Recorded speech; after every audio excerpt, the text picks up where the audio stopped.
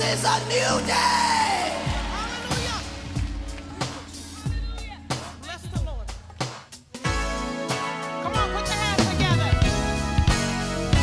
This is a new day. This is a great day. Oh, this is a new day of. Oh, the sun is shining in heaven's gates, and the praises are lifted up. The new day of the Lord. Oh, this is. I'm so glad. Welcome to Precious Gems, and this program was designed just for you, to take you closer to God, to take you closer to what God has for you, and to answer some of your vexing questions. May you listen carefully and also open your heart to the Word of God. This anointed vessel of God, no other than the Reverend Jackie McCullough. Put your hands together. Give God the praise for her.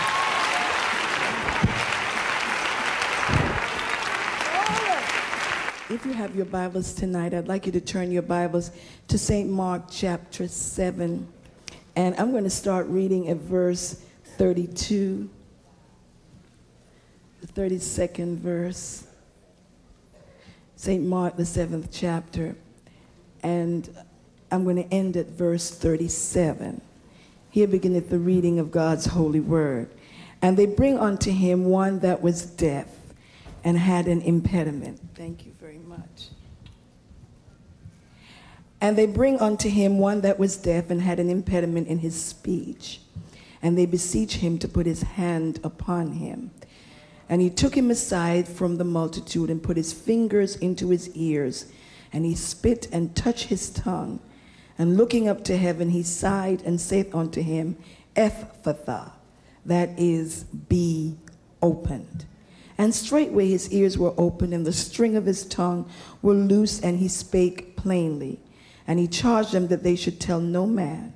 But the more he charged them, so much the more a great deal they published it, and were beyond measure astonished, saying, He hath done all things well.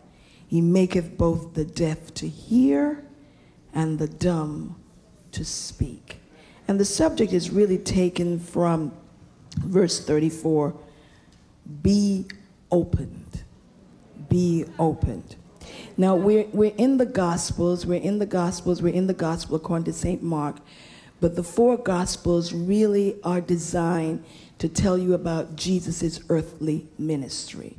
Now Christ is mentioned throughout the 66 books, but Jesus is talked about in the four Gospels. This is the incarnate God. This is Emmanuel, God with us. This is God in the flesh. This is Jesus, two natures, one being. This is Jesus who was in the flesh yet without sin. So the four Gospels tell you about his life, his accomplishments, his purpose, the miracles, the events surrounding his earthly ministry, then of course his perpetuous death, burial, resurrection, and ascension. So if you want to know anything about Jesus on earth, the historical Christ, the Christ that even the Muslims have to reckon with, you go to the Gospels. Now Mark is the shortest of the four Gospels, and perhaps he wrote his Gospel a little later because he was not among the 12. Remember, Jesus in his second year of earthly ministry chose 12 men, such as Peter, John, James, Bartholomew, Nathaniel, and he trained these guys and they became the apostles, the founding fathers of the church. Mark, however, stuck with Peter, and we know Peter became a great prolific preacher, a preacher who could defend defend the credibility and the identity of Jesus. Peter, who was in the inner circle, who was with him on the Mount of Transfiguration, who was with him in the Garden of Gethsemane. Peter, who denied him and yet got a promotion when Jesus came back and said, "Meet me in Galilee." So Peter had a very intimate relationship with Jesus, and he could speak about what Jesus taught. As John said, we handled him and we touched him. So this is not secondhand. We were there. So Mark probably got most of his information from Peter. Thus he wrote the gospel according to St. Mark. Now each of these guys, Matthew, Mark, Luke, and John, wrote to different audiences. So they had different themes. They had a special message they wanted to get to their audience. Just like when a pastor or a preacher goes to a church, he preaches his message differently according to the audience. I mean, you ought to have enough sense to do that. You can't preach the same message the same way for different audiences. Or else you'll lose them. You got to size up the audience and know that some place you can't squall, some place you can't say hallelujah, and some place you better squall. They're not going to listen to you. But anyway, you've got to know your audience. Mark's audience was mainly Gentiles. What we mean by Gentiles, non-Jews. People who probably did not have any familiarity with the covenant. They were not familiar with a relationship with Jehovah.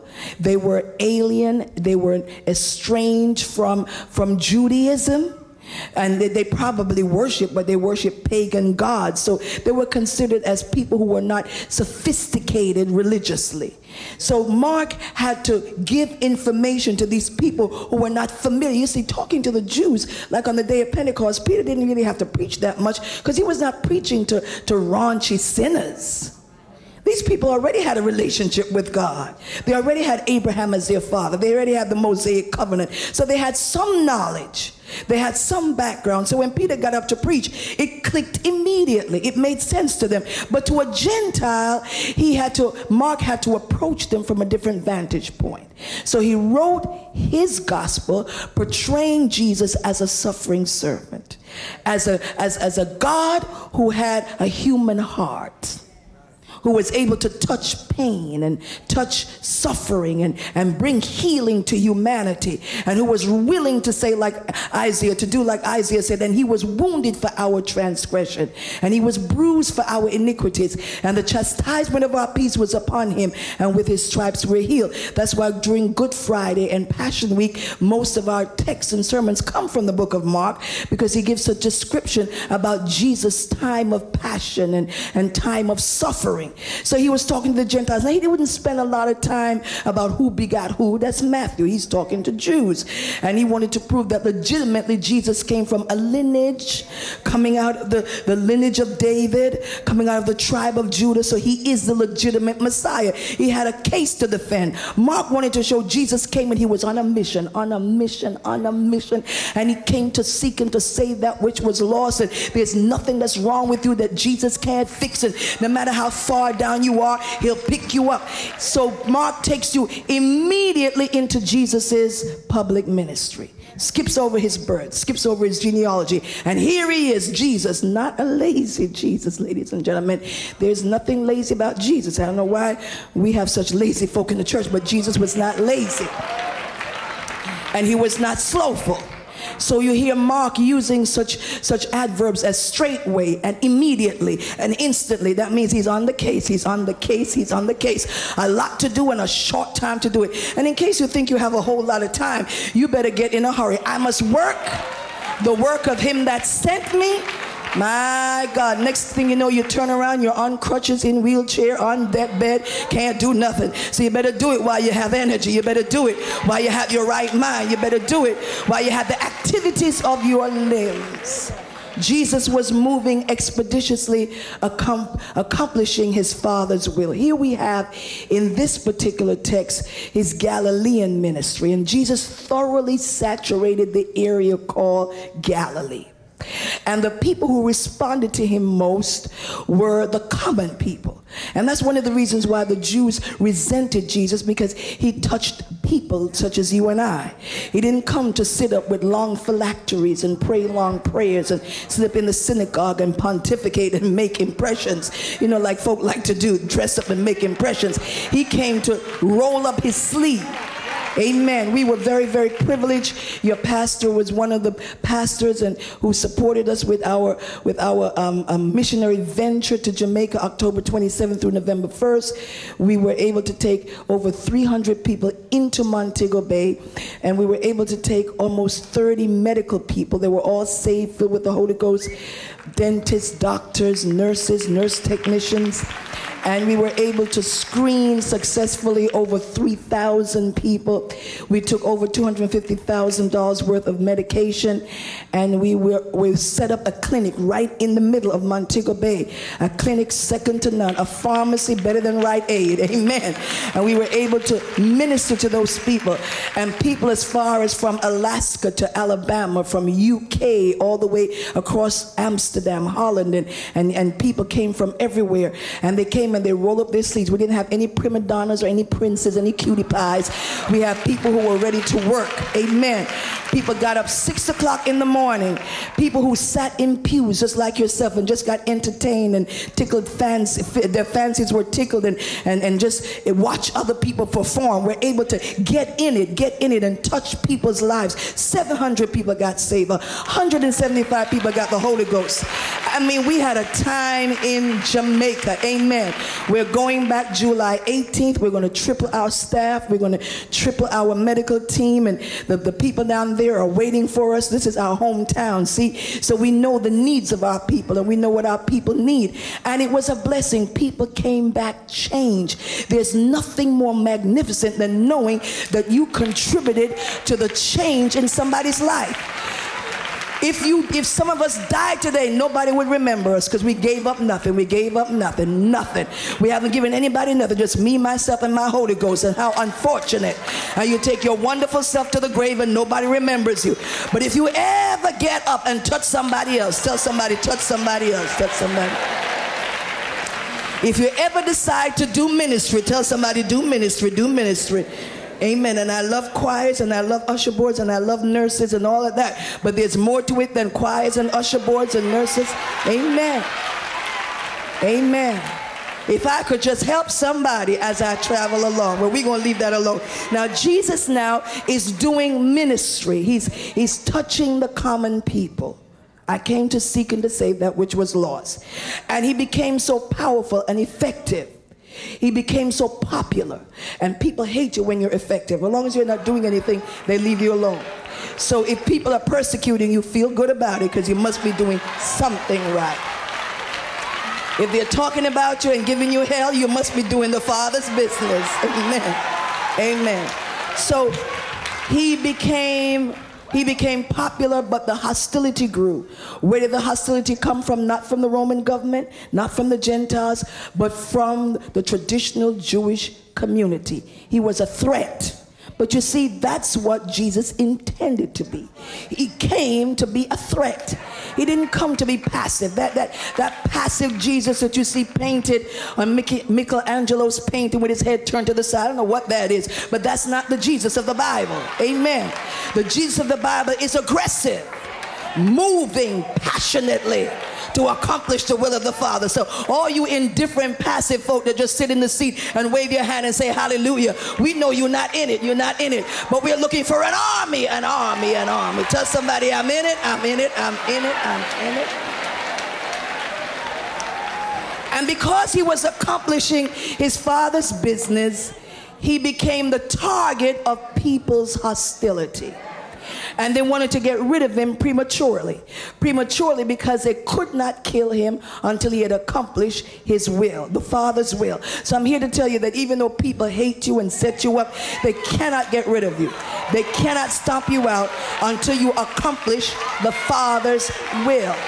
Amen. I know they wish you were dead, but tell them, too bad, honey, too bad. Eat your heart out. I'm still here. I'm still here.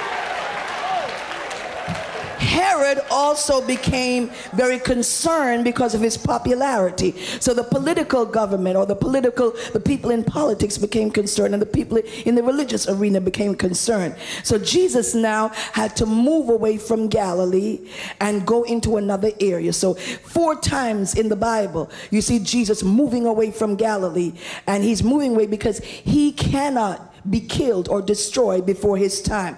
So Jesus now is celebrating in this text the Passover. It's about the time of the Passover, and it's mandated to be celebrated in Jerusalem, but because he did not want to be killed, stoned, or accosted, he celebrated the Passover in Galilee. And you would think they would leave him alone.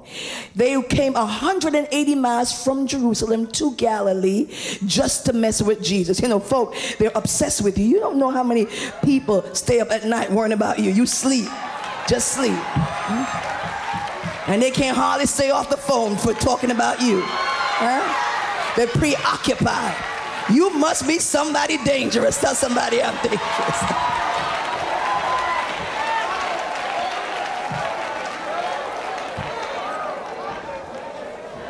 Jesus now, because he wanted some peace and quiet. Remember, he wanted to instill some things in his disciples. It required teaching. So he took his disciples to run away from the heat. Now, even Jesus moves away from stressful situations. You cannot stay in constant confrontational situations and do the will of God. Every now and then you got to leave them folk alone. Them folk. Every now and then. Every now and then you got to take a trip. Take a trip. Amen. Because they will take your energy. They will cause you to miss your focus. Tell somebody, I got to be focused. I got to be focused. I got to be focused. Now, Jesus went. Here is Galilee. Here is Galilee. Now you can check your map. This ain't no great revelation. It's in the back of your Bible. Here is Galilee, and way up north is Tyre and Sidon. Now Tyre and Sidon is not Jewish territory. Tyre and Sidon is strictly Gentile territory. Jews don't go up there for vacation. You understand? They don't go up there to rest. They don't go up there to do business, because they consider the Gentiles as dogs, and they consider that as paganistic, heathenistic area where people live in a lewd, low-life way. So they don't go up there. But that's the area, and that always, seems to puzzle me, that's the area that Jesus would leave his own, his place of familiarity, the nation that he came to, and go to a strange nation. That's why he said in John, and I came to my own, and my own received me not. But as many as receive me, I give them power to become the sons of God. So Jesus is going to an area that it is so anti-Judaism, anti-traditionalism. It's just anti-everything that they believe. I'm sure it irked their spirits, but that's where Jesus went to spend time with his disciples, so he could have time to teach them, so he could come away from the confrontational, picky, attacking, coming after him, twisting his words, trying to set him up. My God, you know how the folk work it. You know how they work it. You know how they work it. You know how some of you all work it. Some of you all. Anyway, he went, and as he went up there, even though this was a Gentile area, the news of Jesus, the reputation of Jesus went before him, because you see, Jesus had now been established as a miracle worker, as a healer. His reputation now is that he's an ordinary man. There's something unusual about him, that whatever he does it so well. He brings life to the lifeless. He commands the blind to see and the lame to walk. Oh, come on, that's the Jesus that you serve. I don't know what Jesus you're serving, but this Jesus is an awesome Jesus. He's a Jesus that can do absolutely anything, and that there's nothing impossible for him. Whatever is wrong with you in here tonight, he can take care of it. He can take care of it. I believe that's why you put your clothes on and came in here tonight, because you know that Jesus can take care of it. The Bible tells us that when he got there, he had some encounters, such as a Syrophoenician woman. You know that whole story. And this woman, he just approached Jesus and called on him. Jesus, thou son of David, recognized him and worshiped him. And as a result, she got her miracle. And the Bible said now that they brought, and this fascinates me because, you know, when I grew up in the church in Harlem, I just went by there the other day, and it's a foot stomping, hand clapping, tongue talking church. You know what I'm saying? I went there for the other day as a reunion, and the piano is still there with all the keys missing. But anyway, that's my church. Don't you all talk about my church.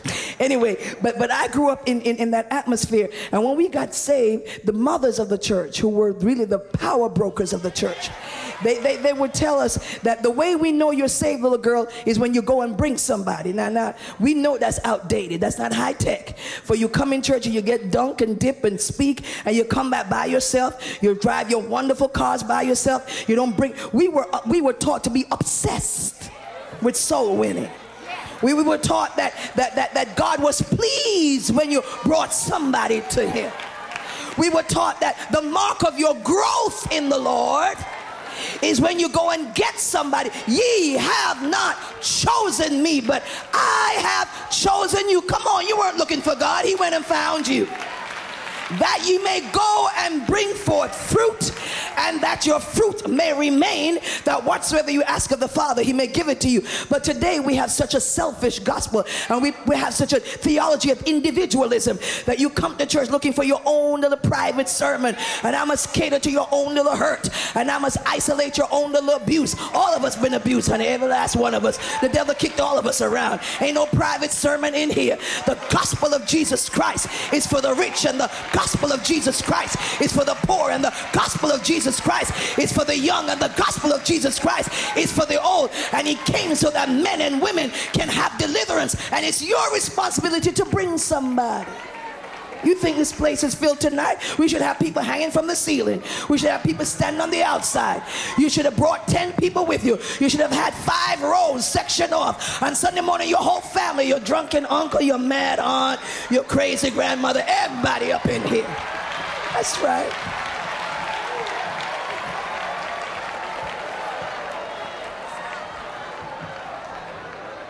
Verse 32, and they bring unto him, my God, the value of life, human life. We're so concerned about our position. We're concerned about our job. We forget people. Jesus was a people's person. He came to invest in people. You know, our churches should look good. We should have carpets and pews, and the edifice should be clean. Everything should be nice. But there's nothing more important in the eyes of God than people. He didn't come for sticks. He didn't come for stones. We need it, but he came for people. And they bring unto him, my God. They brought this man who could not come on his own.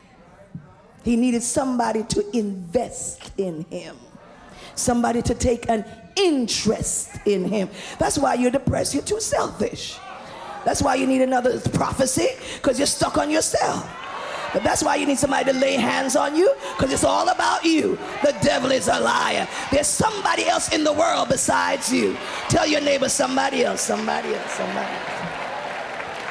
They brought unto him one that was deaf. Now we all know what that means. This man was not spiritually deaf. You know, in Revelation it says, he that hath an ear, let him hear. He's talking about the ability to hear spiritually. No, we're talking about this man having a physical handicap. He could not physically hear. Now I can hear, and many of you in here, may have a deaf ministry in here, but I can't even imagine. My ears were stopped up the other day coming from Trinidad, and I was a miserable soul, miserable because I want to hear everything. Don't try to talk in my presence and not let me hear, because I get paranoid. So the gift of hearing, it's a gift. Maybe broke, but you can hear. Maybe you have hell in your house, but thank God you can. So many of us can't even imagine what it is for people to be talking and you can't hear them. This man lived in a world of silence, ladies and gentlemen. People could be saying things against him and plotting against him, and he wouldn't have the ability to hear them. And hearing is attached to your spirituality, because without hearing you can't have faith. Hearing by the word of God. So this man was physically impaired and spiritually blocked. And then he had another problem. He had an impediment in his speech. Now, if he was dumb, I mean, that would be bad, but at least you wouldn't expect anything of him in terms of verbal communication.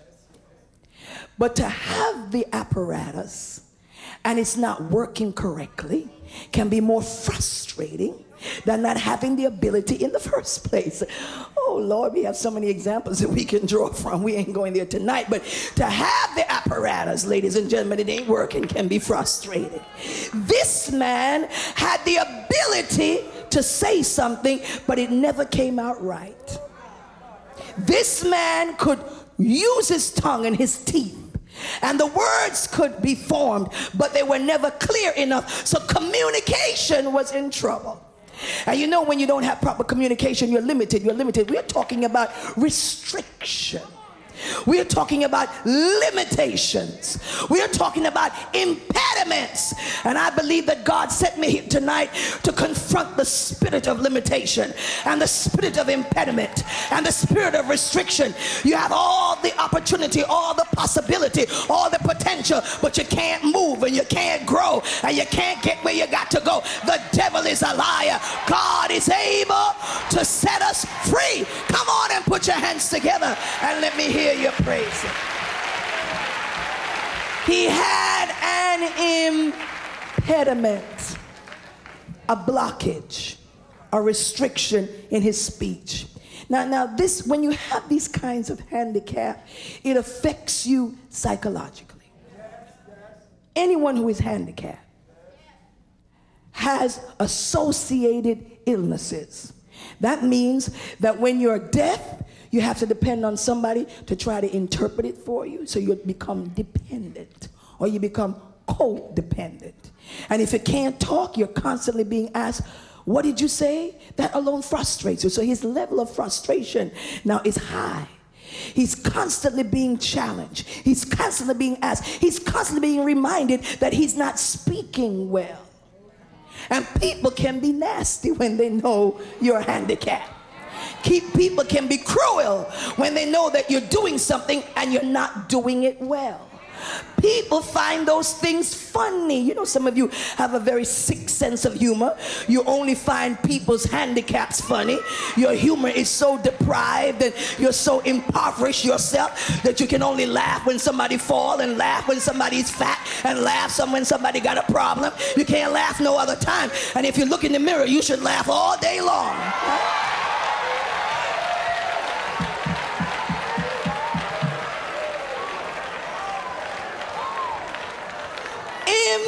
Impediment.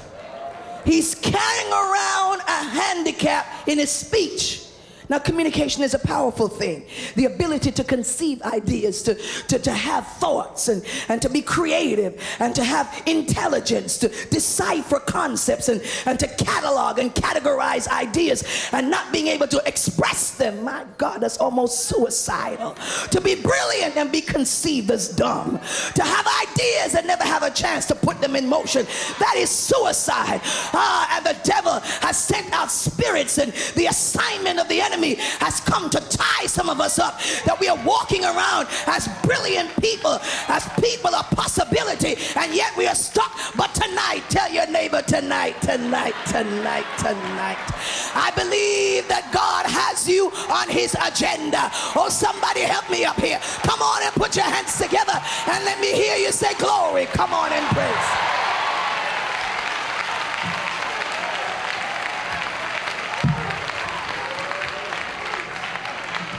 I'm deaf, I can't hear. My tongue is tied up. I can use it, but I'm not making sense. Trying to get a thought across and it can't come out right.